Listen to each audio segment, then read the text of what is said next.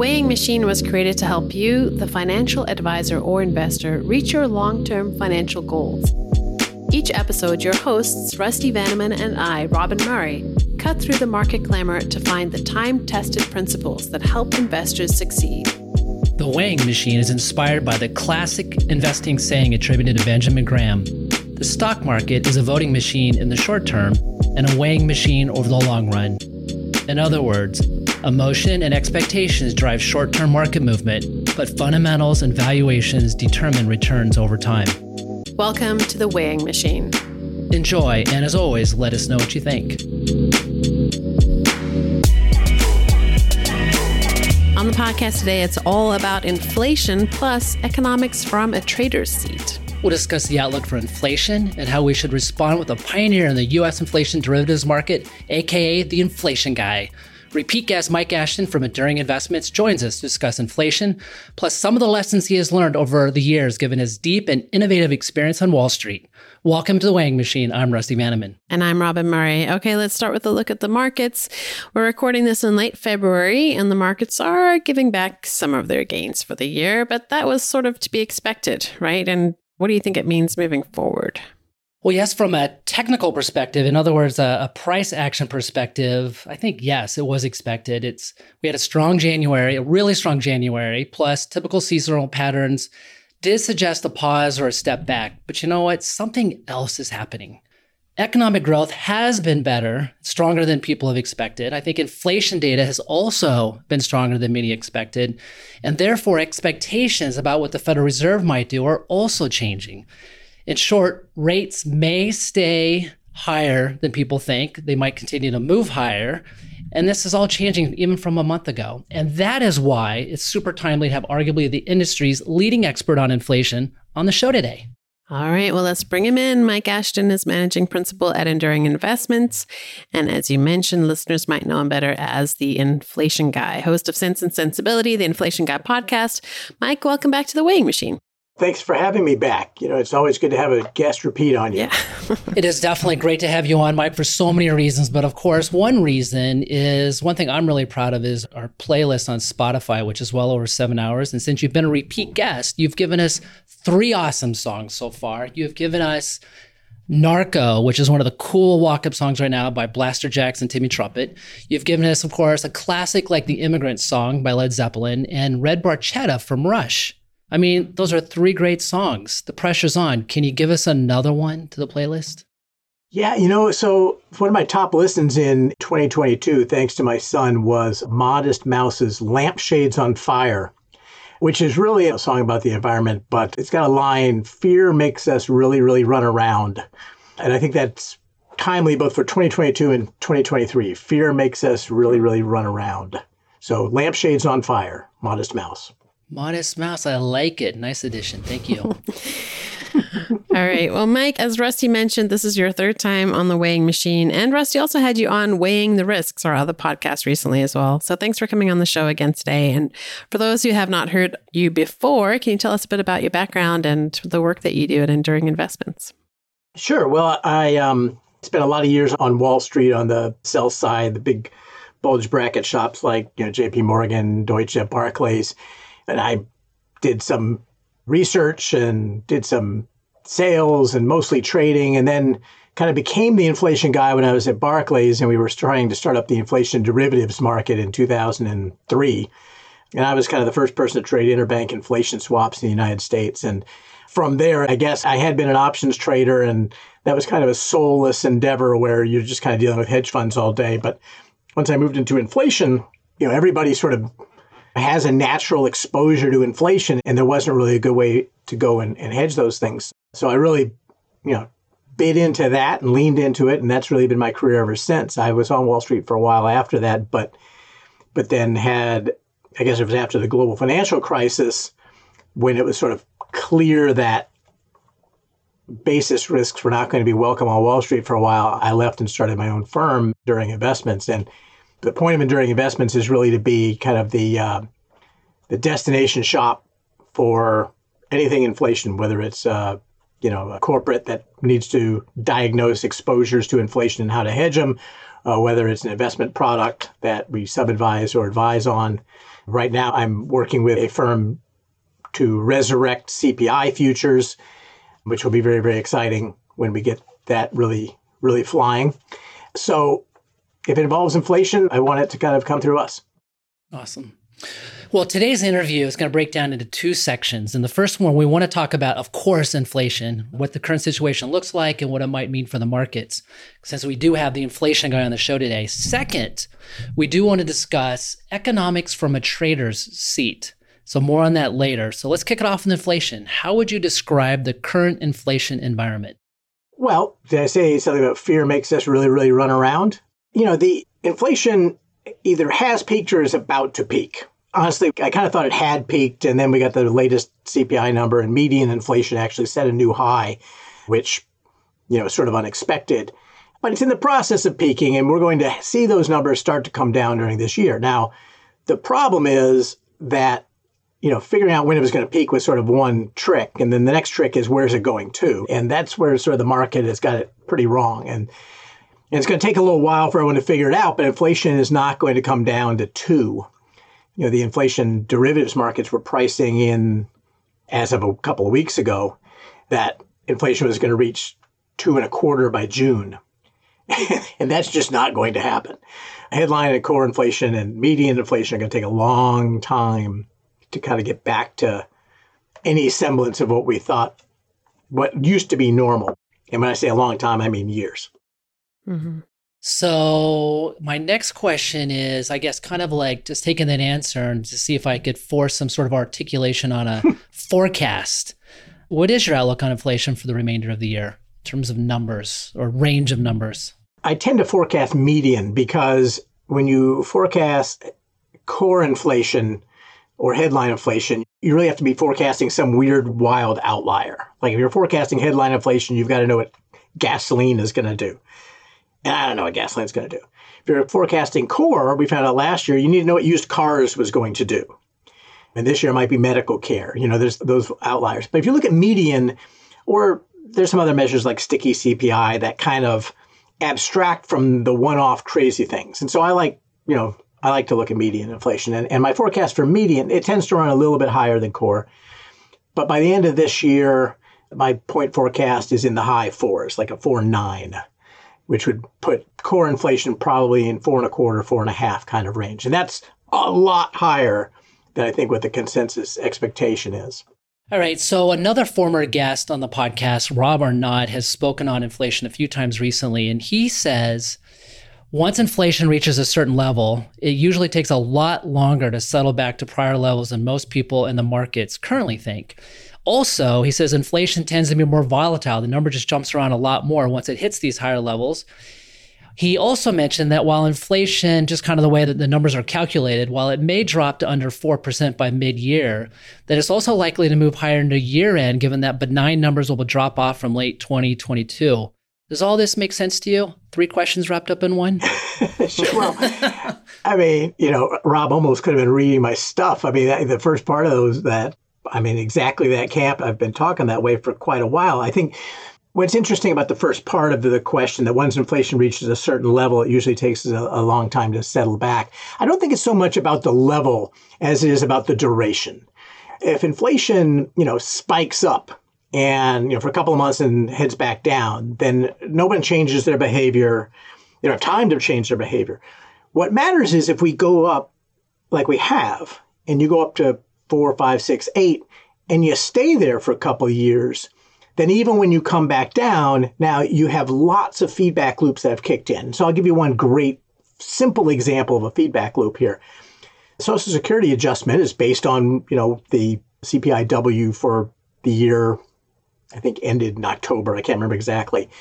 And so this year, all the Social Security recipients got like an 8.7% raise.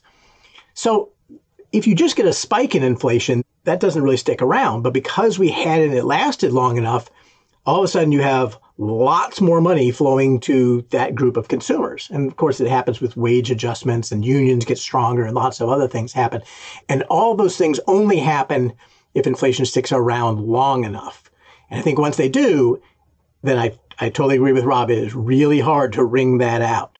The second part of it about the higher volatility, that's historically true as well. Once you get inflation above about 3% for a little while, then the volatility of inflation itself goes up. When it's low, it tends to be low and stable. When it's high, it tends to be high and volatile. And so I completely agree there as well. I guess that third thing too, just to make sure we wrap that up, is like just kind of the way the numbers work off. So a 12-month CPI number, you have to when you bring the new one on, you just simply take the one off from 13 months ago. And kind of the way it's flowing, it kind of suggests that we are going to get lower inflation numbers by mid-year, but there's a strong likelihood it's going to move higher again at the back half of the year. And obviously, as we know, it's like a lot of investors, particularly the financial media, is playing checkers and not chess with this data. And so there might be reactions to this. I mean, is that kind of what it looks like is going to happen? Yeah, that's, I think the debate coming into this year wasn't that, whether inflation is going to decline. And among people who kind of know what they're doing, there was not a lot of debate that it wasn't going to decline as much as the market thought. The question was, when does everyone realize that? How long does it take for people to figure out that inflation isn't going to be at 2% by the middle of the year? And once they do, then lots of other things in the markets happen.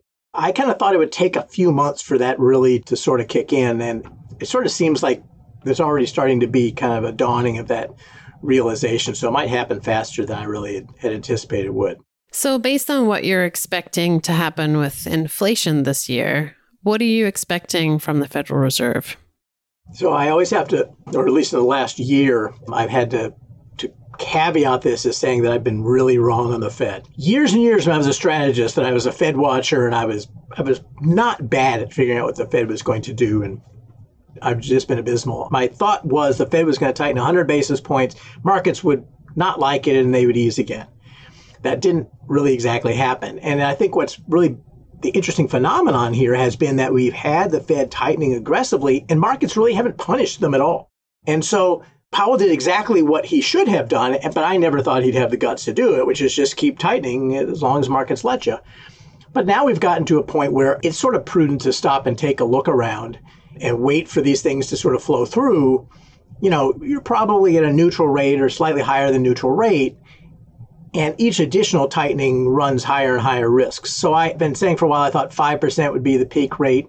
Maybe they have another quarter in them, but I still think that it's going to, when it comes right down to it, unless you have really alarming inflation data, if you think, as they do, that inflation is going to come down to 3 or 4, and you're at 5% on Fed funds rate, it's not clear you really have to yank that up to 6 or 7. So at least it probably makes some sense to see exactly what's happening. They do have, I think, an appreciation of how much they don't know, and that's different about this Fed compared to the Fed from 5 years ago that was completely confident that they knew everything that was going on. They were wrong. But now I think, and oddly, they have an appreciation that they can be wrong. And that's very, very healthy from a Federal Reserve. I hear what you're saying, and I tend to agree. But there's one thing I kind of struggle with right now, and that is, so Chairman Powell seems more bearish on inflation than like the market-based expectations. So my assumption is, the Federal Reserve's forecasting record isn't that great. And obviously their moves aren't just completely economic motivated. There could be some political considerations. And meanwhile, market-based expectations are those people trying to make some money. So why is it that you think the markets are more optimistic on inflation dropping right now? That's a good question. I think, when the Federal Reserve speaks, you don't know how much of that is trying to influence markets and influence investors and how much of it is really what they actually believe.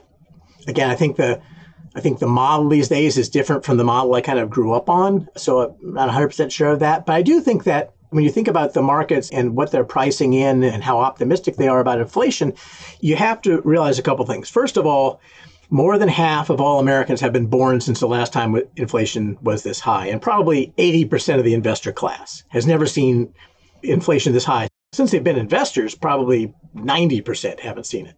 And so, every model that they have, either mentally or quantitative model, any model that said that inflation would be persistent was thrown away a long time ago, because any forecast you made in the last 25 years that said inflation would be persistent failed. And so all those models are gone.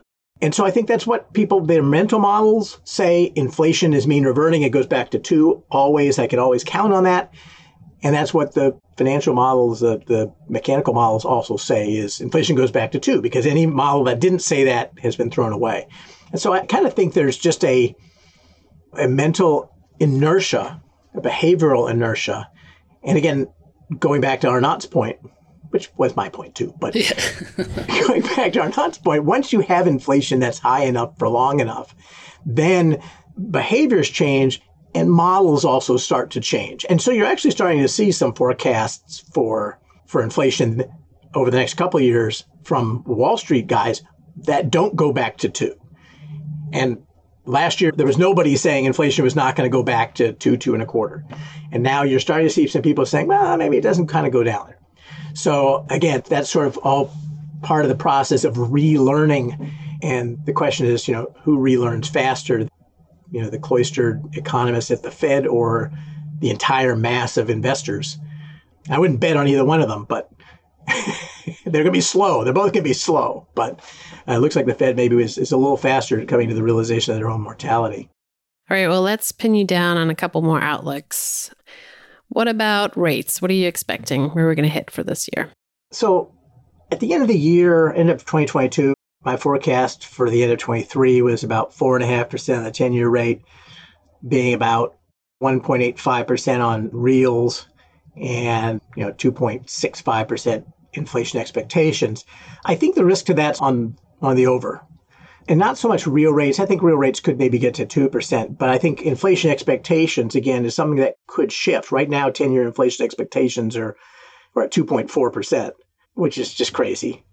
And if those meaningfully shift to where they ought to be, and recognizing that all the risks to those forecasts tend to be on the high side, then you could end up with 2% real and 3% or higher expectations, so you get over a 5% nominal rate. So that's, I would say 4.5% or over on the 10-year rate is what I would say.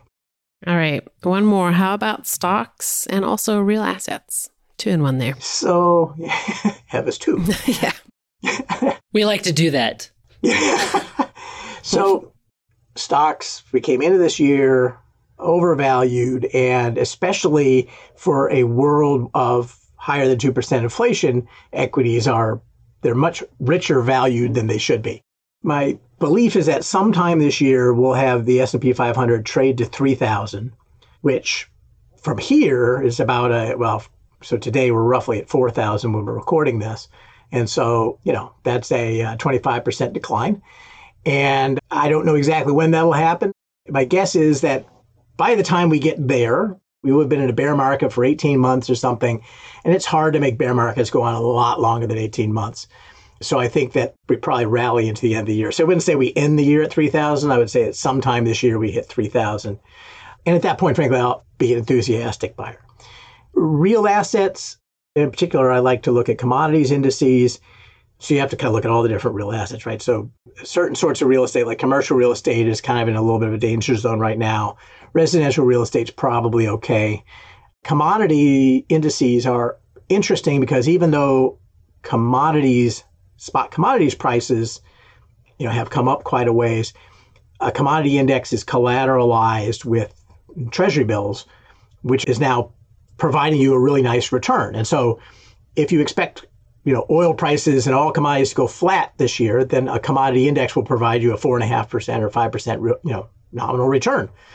Whereas last year it would have provided 0.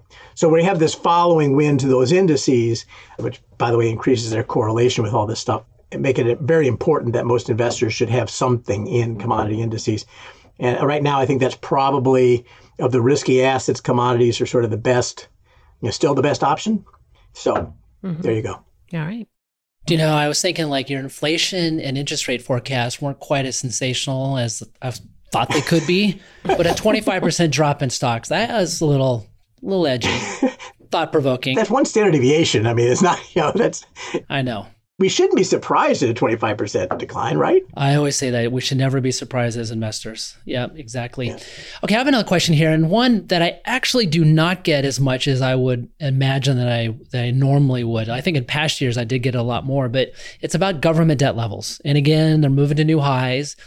And there's always the talk, you see different articles. Some say that the increased debt levels is inflationary because the government wants to, pay down their debts with, higher inflation.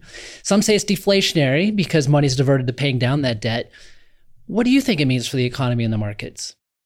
Well, let's first stipulate that the government running very large debts as a proportion of GDP is just not good. I mean, I guess the modern monetary theory people would say, it's fine, but having a great big deficit is going to hurt somewhere sometime.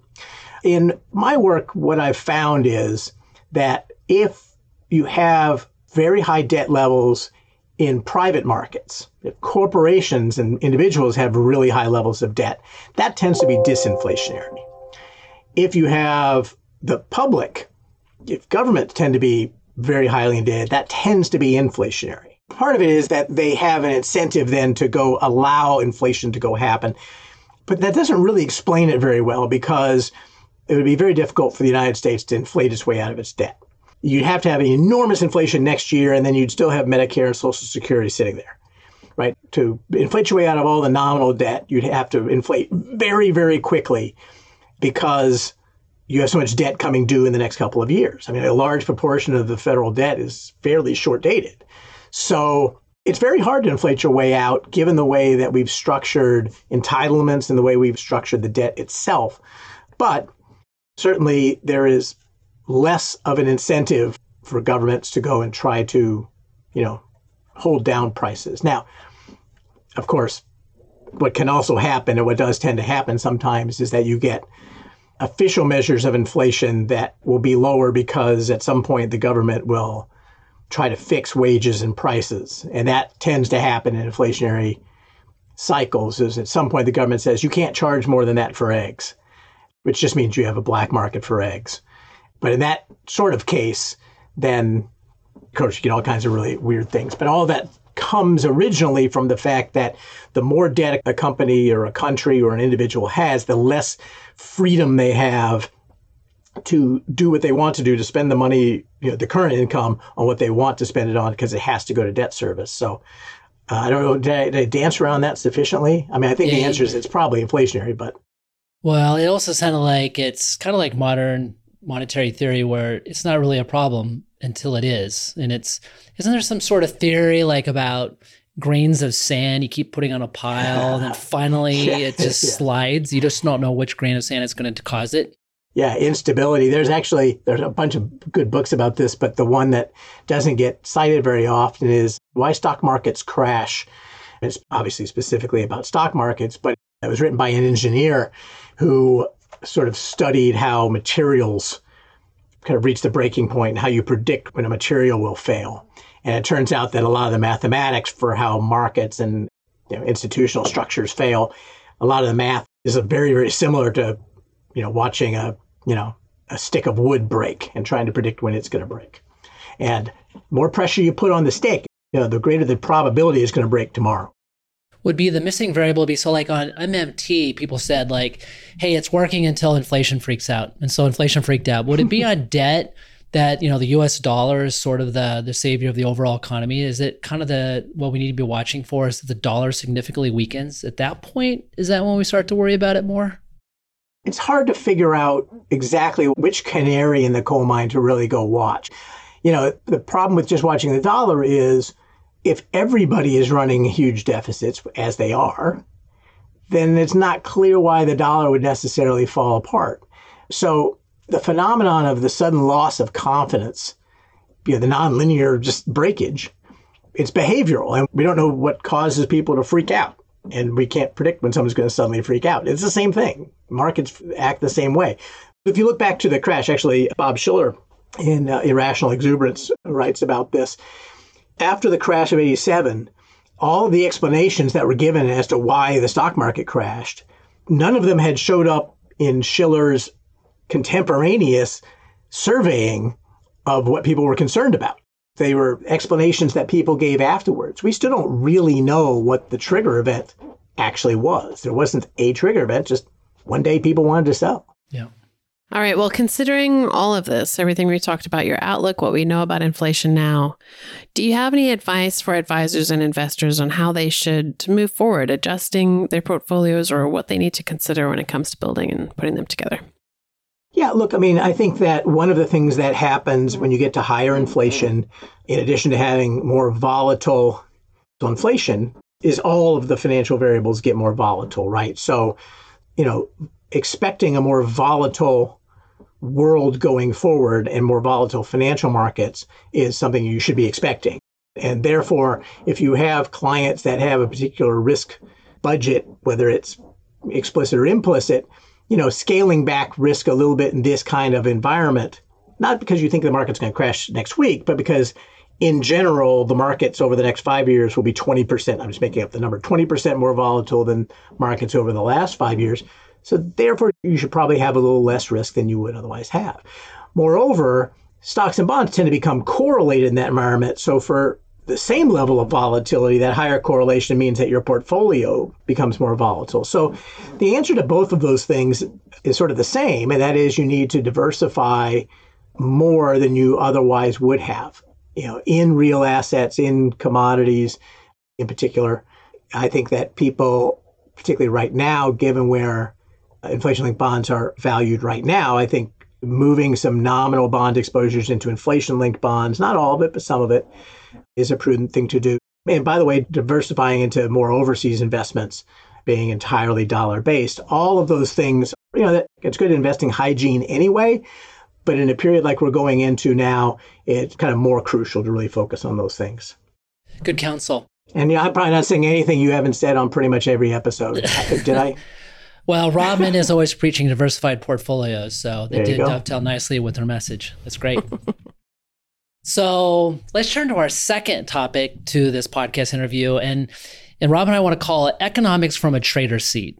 So given all the lessons you've learned over the years, analyzing, trading, and investing in the markets, and I've been following your stuff for years, you've had a lot of really great comments. And I think you could almost have your own almanac of like maxims and sayings on the markets at this point. And obviously you've had such clever titles to even your books you've written, such as Maestro My Ass. Was that the one in the late 90s, for instance? So yeah, yes.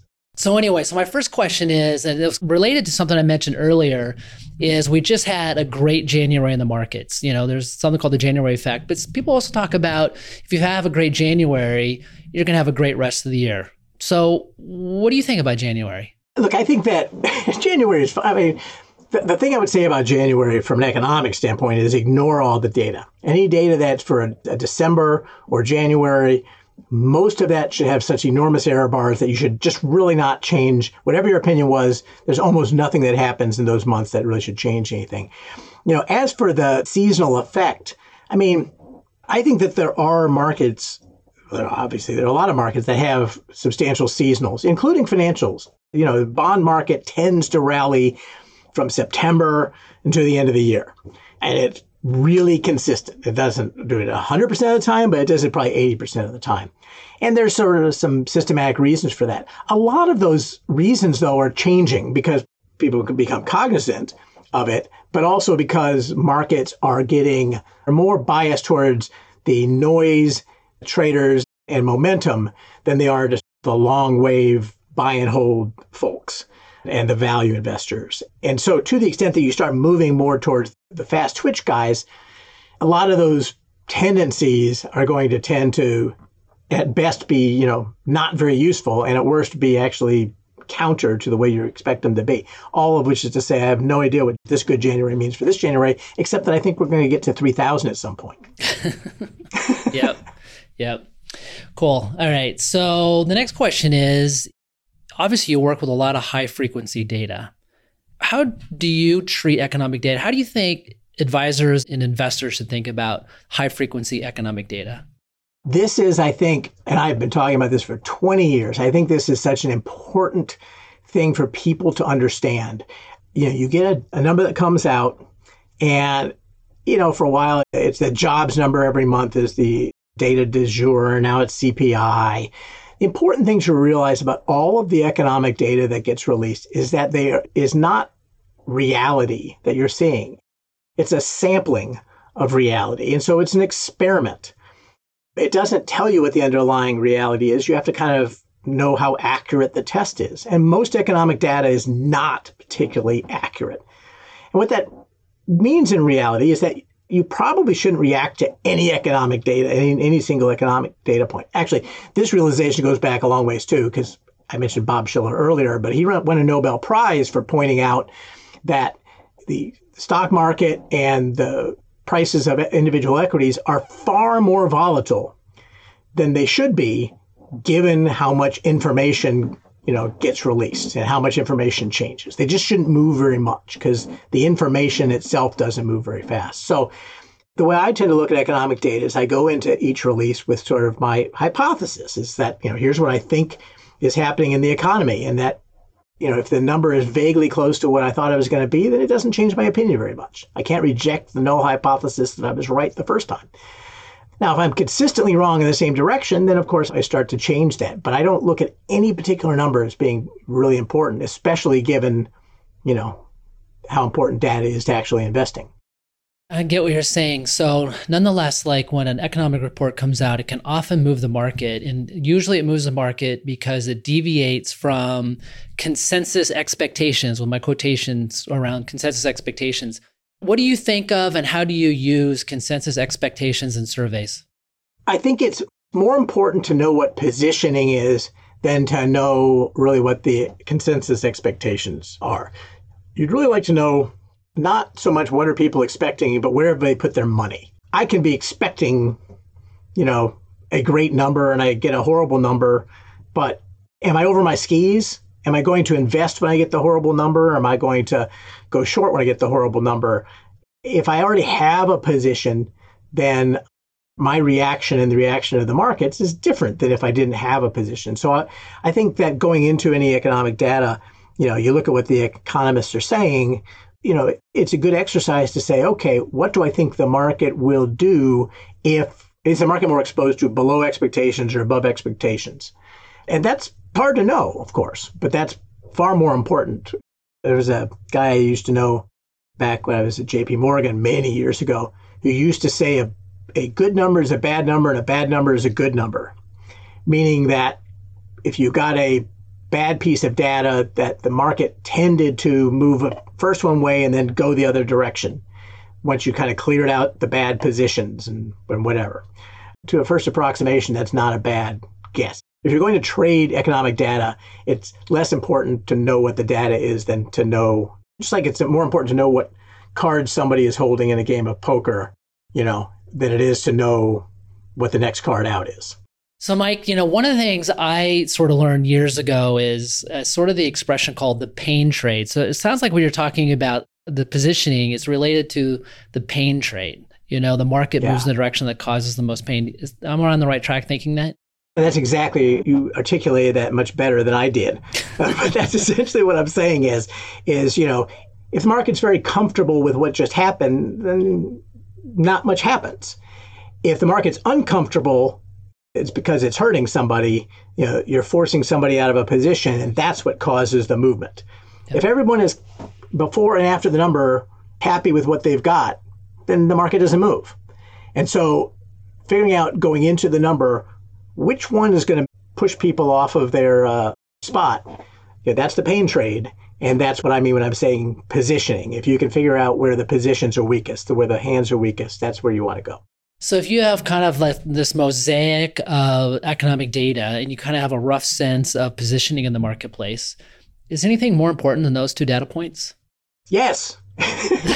Well, good. And we'll end it there. Well, thanks for the interview. Thanks. Well, I think price is always more important. And any particular position, you can entice me to enter any position you want if you give me the right price. Okay? If I think that, the New York Knicks are just like drastically better than the Miami Heat, I have no idea if that's true right now. I don't follow NBA basketball anymore. But if I really thought they were dramatically better, would I bet on the Knicks? Well, it depends what the spread is. And if you're going to give me the Heat and throw me 70 points, I'm probably going to take the Heat. And there are equivalents in the market. For example, right now, looking at inflation expectations that you can invest in the market in various ways, they're for 2.5% for the next 10 years. And over the next, we were just saying that through June, something like 2.5% is what the market was expecting. So even if you don't think that inflation is going to stay up where I think it's going to, you still might want to go the same direction because the market's giving you a tremendous payoff if I'm even vaguely right. Whereas if you're right, not you personally, but if you think inflation's going down and to 2% and you're right, guess what? There's no payoff.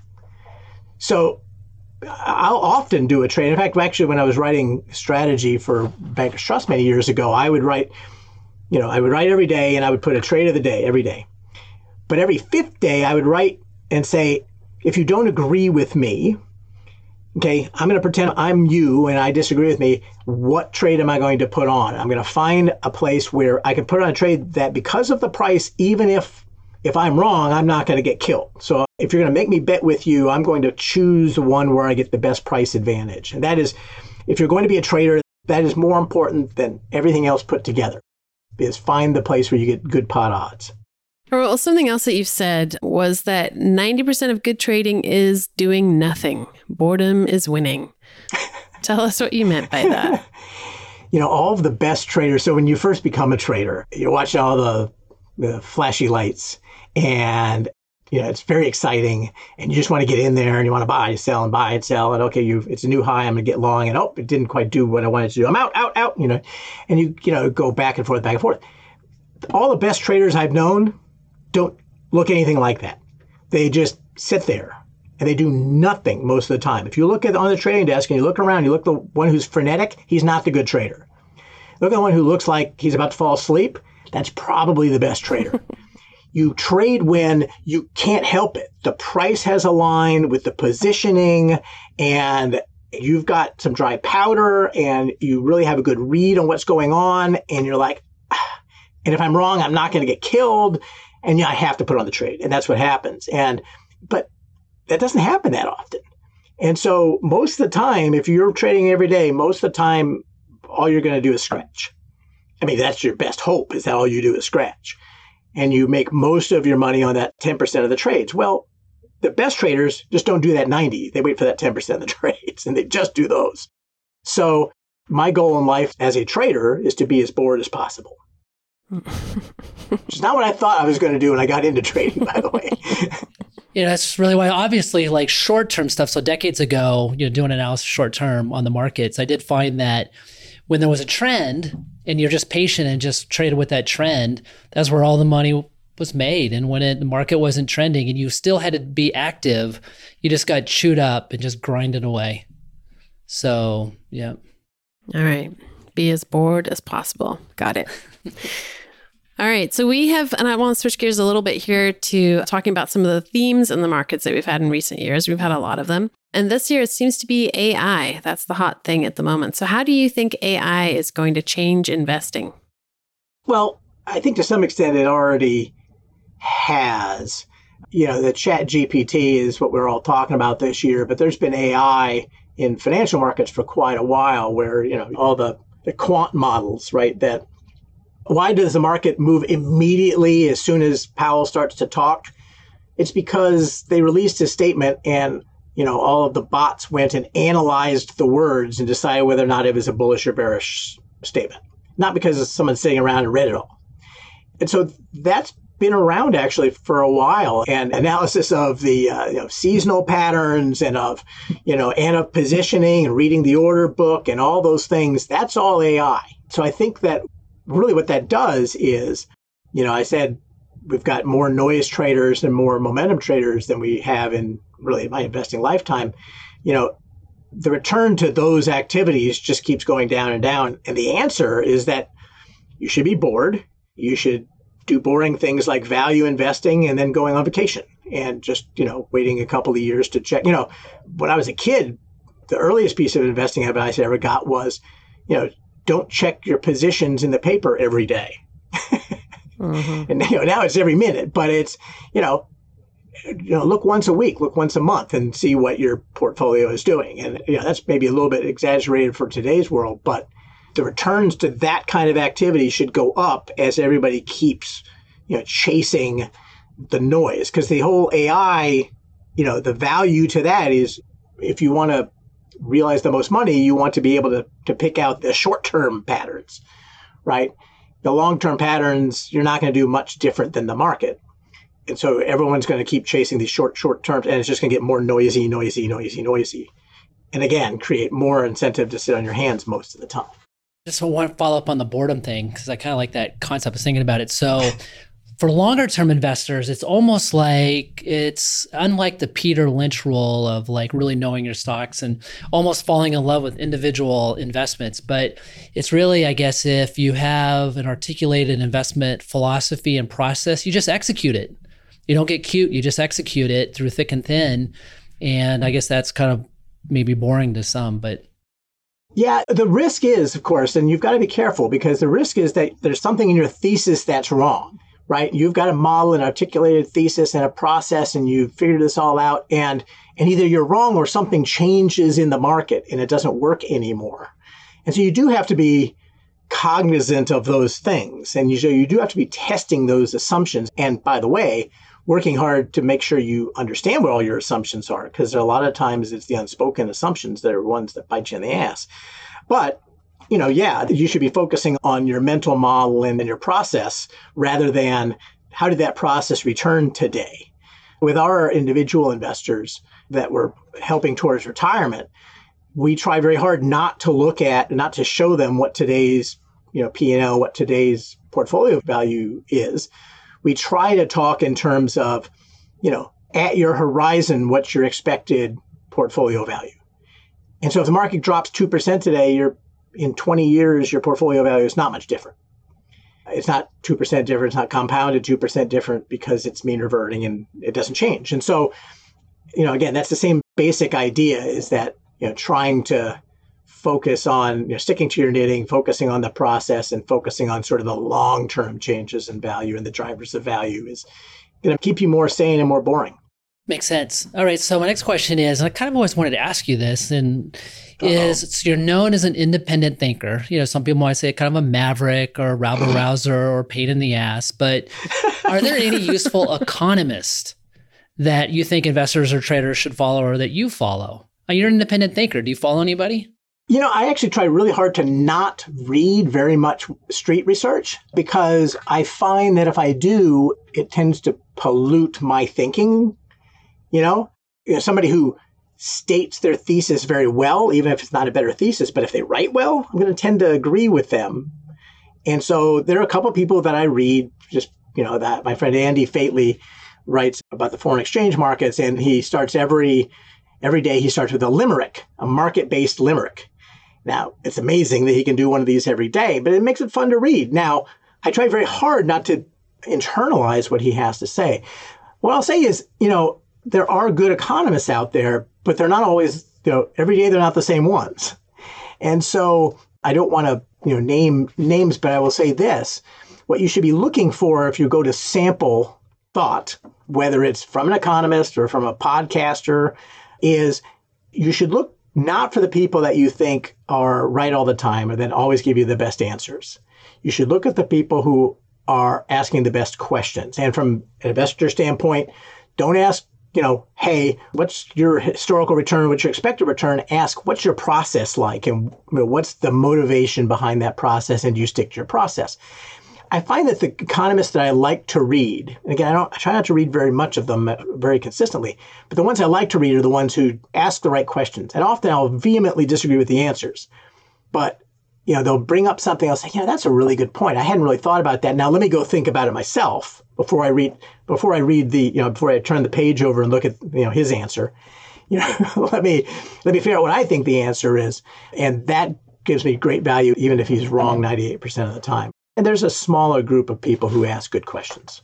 Hey, just one quick thought before I hand the ball back to Robin here. So on the limerick writing, I think one thing that's interesting, I've always felt like my investment team, the members on it, should try to write as much as possible. And it's really to help them sort of articulate their views, but it also makes them sit on their hands. They're not just looking at data, wanting to do trades. And I bet just writing that limerick just helps him sit on his hands a little bit. You know what I'm saying? So he's not forced to trade or anything. I guess, yeah. I don't really know, but he'll do, one or two every day. He wrote one this morning that started, the data that's being released shows growth worldwide's lately increased. Now markets are frightened that rates will be tightened by 50 beeps more at the least. I don't know. I mean, for me, that would take like 2 days to write. You know what? It was Chat GPT that wrote it. Oh, he's been writing it for far longer than ChatGPT. If I were him, I'd look at that, though. It's possible. All right. Well, for our final section of the show, I want to ask some of the questions that we like to ask all of our guests here on the Weighing Machine. And some of these will be new for you, some not. But the first one is, so based on your experience, your day-to-day exposure to incredible ideas and resources all around you, what is currently your favorite investment idea? Yeah, I don't really know. That's actually really a hard question for me to answer. Look, I'll say this. This is less of an investment idea that like any average person can do, and more something that I hope everyone's going to be able to do, and something that I'm involved with right now. I think I mentioned this earlier, trying to bring to fruition. You know, we have a way to trade all kinds of different things, rates, stocks, commodities, but we have no way right now for the average person who's not an institution to trade inflation. And way back when, you know, I created an inflation futures market, or the Merck did, but I gave them the structure and I was the market maker, and it was a dumb structure and it died. We've tried this a bunch of times, and we're now at the point where there's another group / market exchange that has sort of an inflation futures event market, and we're moving to actually inflation futures.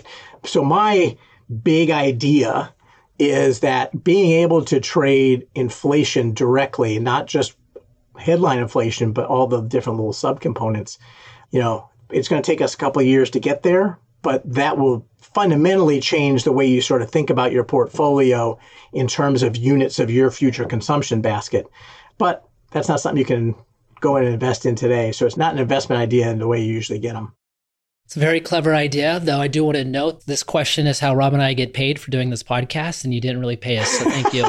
I know that'll pay off for down the road for us, so I appreciate you in the future.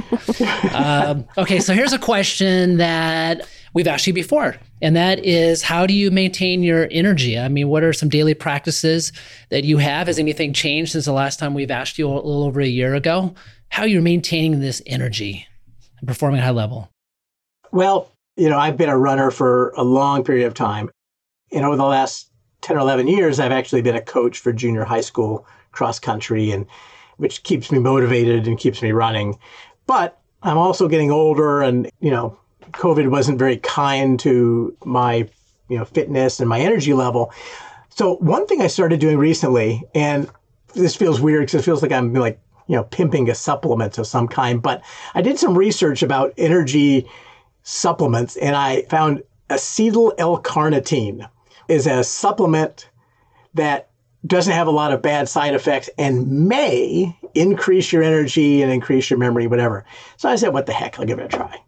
And from my own anecdotal, you know, one data point, it seems to work. Maybe it could be entirely psychosomatic, but I seem to have more energy taking one of these dang things a day. So I don't know. I don't know if that's real or not, but... Okay, now you've paid us. Thank you. I try. Acetyl L-carnitine, available near you. There will be a show note with that link, so... I guess the underlying point here is you have to mix it up. I've run for, 40 years, but you can't just run. You have to occasionally do other things. And, so this month, that's my new thing. All right. So the next question, I don't think we asked this of you last time you were on, because this has been a relatively new question for us. But when you think about the people who have helped you get to where you are today, who are you professionally thankful for? And what are some key lessons you learned? It's hard to nail down to sort of one particular person, although the idea of trying to sit on your hands as much as possible has kind of come from a couple of different people. And one of them was, and I'll mention this gentleman's name, is no longer really in the markets, but Joel Strike was an options trader at JP Morgan when I was there. And one of the things that he did, in addition to sort of, not necessarily being in every trade, was that he had this way of naturally leaning against his own fortunes. So if he was trading well, he would get really depressed. If he was trading poorly, he'd get really excited. And so he had this sort of natural tendency to lean against his own emotional biases that kept him very safe.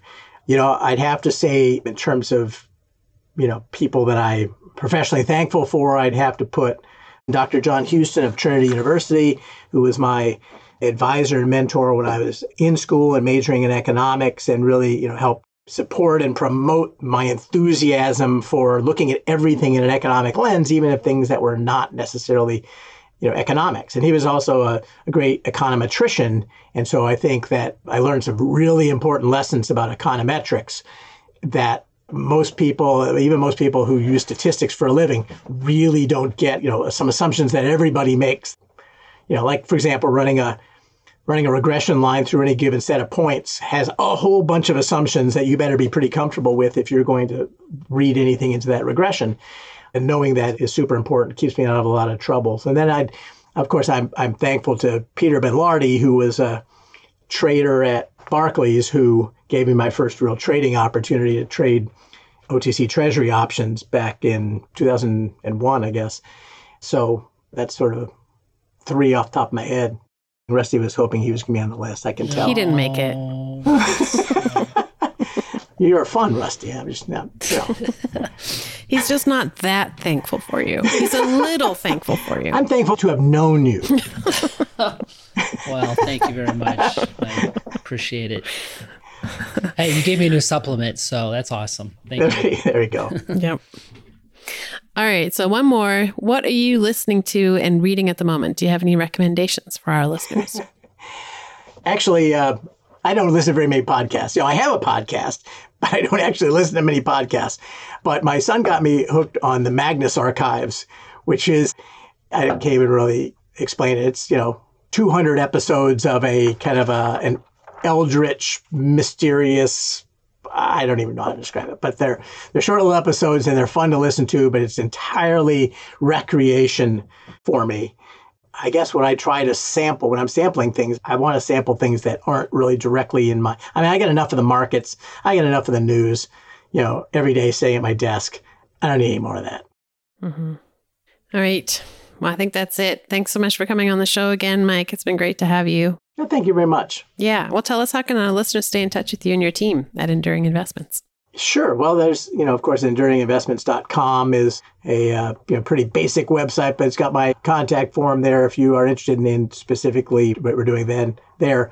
Inflationguy.blog is where I do my own blog. And then my podcast, as you've mentioned, is Sense and Sensibility, the Inflation Guy podcast. You can write to me, inflationguy@enduringinvestments.com if you want to write to me directly, talk about something having to do with inflation. You generally won't be able to shut me up if you get me started. That's the only warning. Yeah.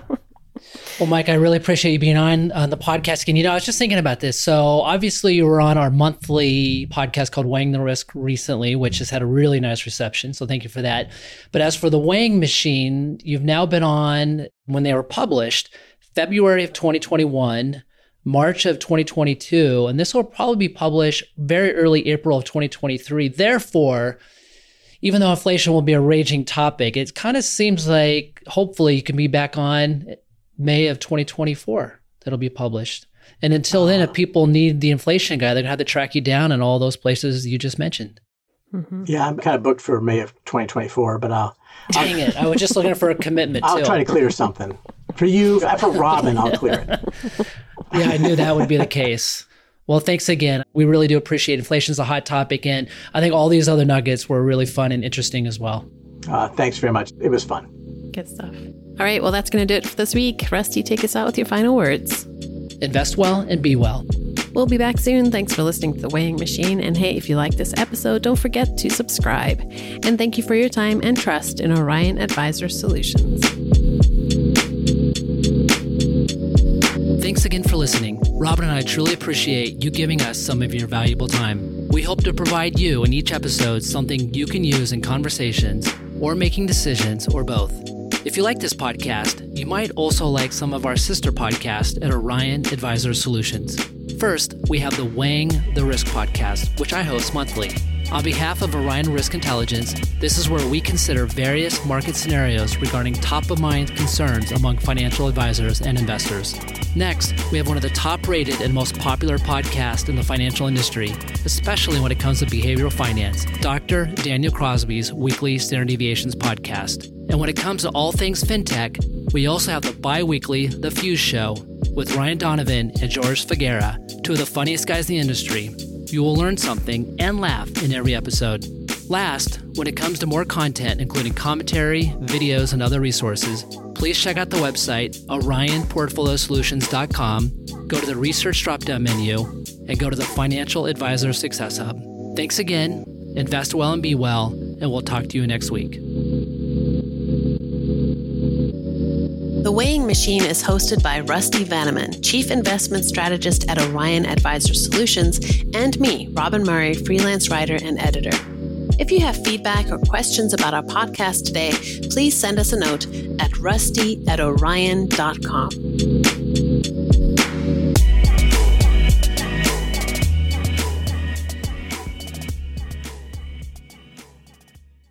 All opinions expressed by Rusty Vanneman and podcast guests are solely their own opinions and don't reflect the opinion of or endorsement by Orion, its affiliate subsidiaries, and its employees. This podcast is for informational purposes only and should not be relied upon as a basis for legal, tax, and investment decisions. The opinions are based upon information the participants consider reliable.